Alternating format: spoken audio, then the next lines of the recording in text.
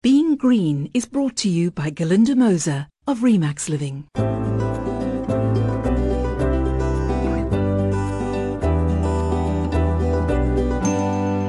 Hello and welcome to Being Green. I'm Glynis Crook. I read recently that the city of Edinburgh in Scotland had become the first European capital to endorse a plant-based diet to tackle the climate emergency. In fact, a vegan diet is widely regarded as being better not only for the environment but also for our health. As a person who is not great in the kitchen, I don't think that my skills extend to making anything edible that is purely plant-based. So for some expert advice, today Being Green is visiting the Conscious Kitchen, a vegan restaurant in Kloof Street, and its owner, Dana Kirstenbrook. Dana, thank you. Welcome to Being Green.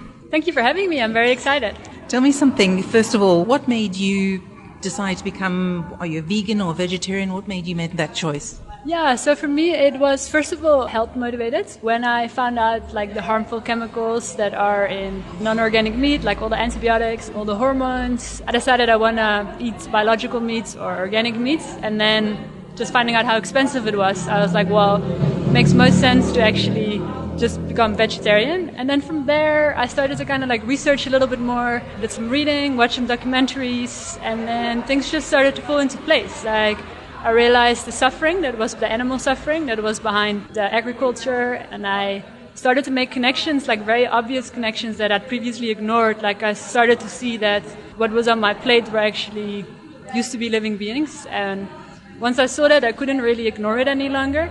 So I did more research, and then finding out, like you mentioned it in your introduction, also the environmental consequences of supporting the agriculture industry, I just decided I no longer wanted to be a part of that. So for those listeners who aren't very, very clear about this, what is the difference between veganism and vegetarianism in terms of what you can eat or not eat? Mm-hmm. So for me, myself, I don't like to have these strong labels, because I also think it's nice for people to create it as they want. But in general, a vegetarian person will not eat any meat, so no fish, no poultry, no beef. But they will, for example, have eggs or honey, and a vegan person will stay away from any animal-derived products. I believe that some vegans even take it a step further and don't use, as you said, any animal-derived products, but also things like leather. Yeah, definitely. I think the view behind it is that animals are complex beings with feelings, and they're not on this planet as a means to humans' ends. So we don't want to be using animals for our own consumption in any way. And I think animals are in actual fact the part of agriculture that creates the most greenhouse gases. I think in New Zealand they were even thinking about taxing cows' burps. But how, if you wanted to eat more plant-based, how would you replace the nutrients that you would get from meat, dairy or eggs?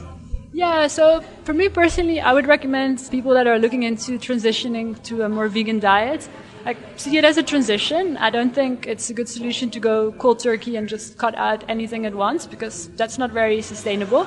So look into how much meat or fish or poultry are you eating at the moment, and small changes that you can make. So for example, if you're having cow's milk, swap it out for plant milk and start with that, and then from there you move further. But I think in general, in terms of the nutrition that you get from the vegan diets, you can get the most of the stuff that you get from an animal-based diet, you also get from plants. There are a few things that you would need to consciously substitute, such as B12. But I think the biggest mistake that people make is they're transitioning from an animal-based diet to a vegan diet, but they don't necessarily change their eating habits.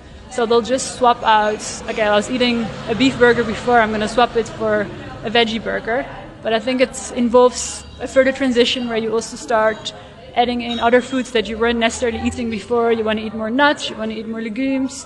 So you really want to change the way of eating and not just make straight swaps. I believe in any case that a lot of the pre-prepared vegan stuff is heavily processed. Yeah, a lot of it is, yeah.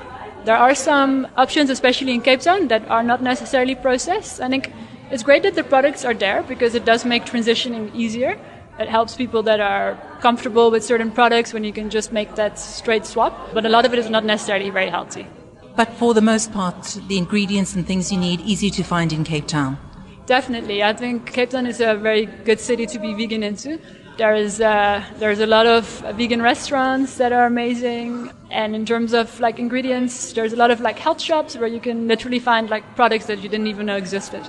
And of course, one thing that one should bear in mind, that just because it's plant-based doesn't necessarily mean it's good for the environment. I'm thinking about anything, for example, that is air-freighted, for example. Yes, exactly. So I think I often get a lot of people asking me about like, oh, it's like expensive to be vegan, or it's not necessarily sustainable. And I think that also comes with like having more knowledge about like buying your produce seasonal, or what to buy it local, where to buy it. I think that also makes a big impact. Exactly. That was precisely what I was going to say. Well, thank you so much for that. Please do remember to join us next week when Dana will be explaining to us how to make some simple but very tasty vegan dishes. That's it for this week from me, Glynis Crook. Take care and goodbye.